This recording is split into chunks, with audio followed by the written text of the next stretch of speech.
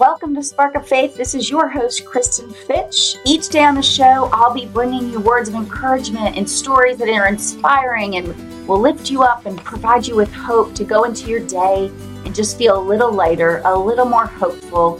And on occasion, we'll bring on guests and talk about great and important topics about gathering together and fellowship and faith and how we can just be more beautiful, loving humans. Here we go. Let's get started. And welcome back to the podcast, Spark of Faith. This is your host, Kristin, and I am so glad you're here today.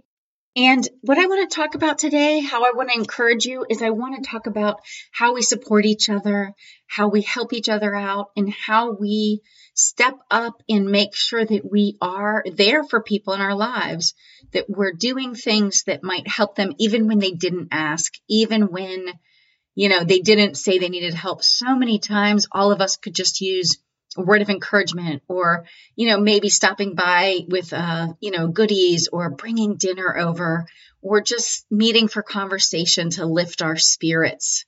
And so that's what I want to talk about today. And in my personal life, one of my family members is injured and is not been doing well. There's a lot of pain involved in it and a lot of difficulty moving at all.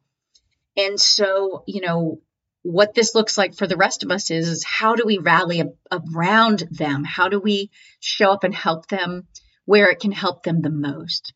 And so what that's looked like for us is, meeting them there at their house, and bringing a meal and having time, to connect and have a few laughs and just have, fellowship and just let them know that they're important to us. It means, bringing over dinner, even when they didn't ask because we can make extra and just drop it by. It means, what can we go get you? Does someone else have something that could help it, this process of healing be a little easier? So we found some, medical supplies that could help or devices that could help, this family member be more comfortable. So this is the sort of thing I'm talking about is what's on our heart, who's on our heart to step up how we're helping and how we're serving them. And I hope also at some point we have someone showing up in our lives in that same way as well. And I think it's so easy to get, feel down in spirit or just feel a little weary nowadays. And so we need friends. We need, we need our friends and we need our, other followers in Christ to help be these people for us, to help show up in community and to really go through these things with us. And so I want to share first scripture with you that I think just speaks to how we help each other. And that's Galatians 6:2, which says, carry each other's burdens, and in this way you will fulfill the law of Christ. And, one thing that it's talked about in scripture is, we really do need to share each other's pain and trials and tribulations, and then we'll help them walk through those things. And I think it's just so important. It's just about showing up in our communities, showing up in our families, showing up in our, churches or how we worship as, just givers, of being generous, of showing more hospitality to people, to stepping out and saying, how can I serve?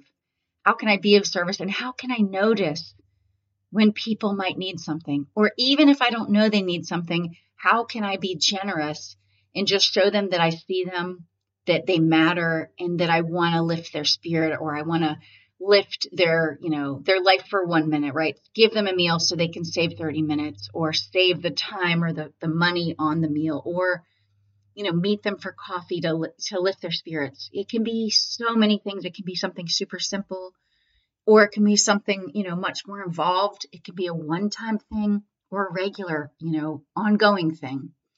And I just recently saw a friend of mine, or, acquaintance friend, who on Facebook, they've started, if you will, something like a meal train that they're inviting other people to sign up for. And then they are bringing meals to people in the community.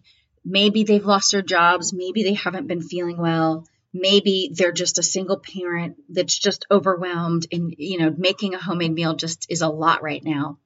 And of course, they've welcomed other people to participate in this, whether you want to bring a meal one time or do it regularly. But it's just such a beautiful and generous act of love and hope, in people's lives. And another scripture I wanted to share with you that's related to this is Romans 12:13, which says, share with the Lord's people who are in need, practice hospitality. And that's the thing. I think if we stepped into our days looking for how we can serve people, how we can be more hospitable, which actually we've all been called to practice hospitality, not just people that like having people in their homes, but it's really an act of service, an act of love. And I really love what Jen Schmidt in Just Open the Door says about hospitality. She says, hospitality is different. Biblical hospitality offers our best to Him first, understanding that our best to others will then fall into place. And then she says, the posture we assume in hospitality is one that bends low, generously offering our heart to another despite whatever interruption to our own plans or comfort. And then she says, God tells us to welcome and love the stranger. He, God, instructed His people to give of their time, energy, and whatever meager possessions were on hand, demonstrating hospitality to traveling strangers by feeding and housing them after an exhausting journey. In the New Testament, hospitality is said to be a distinctive mark of the Christian church. Early believers took seriously the command to use their homes as a place for extending grace to others. And then she goes on to say, Paul says in Romans 12:13, pursue hospitality. The verse doesn't suggest that some people have the gift of hospitality while others lack it. No, we're all meant to be in the habit of pursuing hospitality. It's a command to love others well in a tangible way. And then I'll wrap it up with this, of what she said. But here's where the blessing comes in. The difference for as we obey what God commands here, as we begin to experience the fullness, richness, and joy that comes from practicing life-giving hospitality, we see this biblical instruction transforming from an active command to a deep, profound, yet simple calling. One we pursue first out of love, only to find it too contagious for us to stop. Oh my God, that is so good. And I just hope that more of us understand that call and that command that's been put on us, and that how life-changing it is when we really do practice and pursue hospitality in our lives and in our homes. So that is my hope for you. And that is how I keep trying to show up into the world.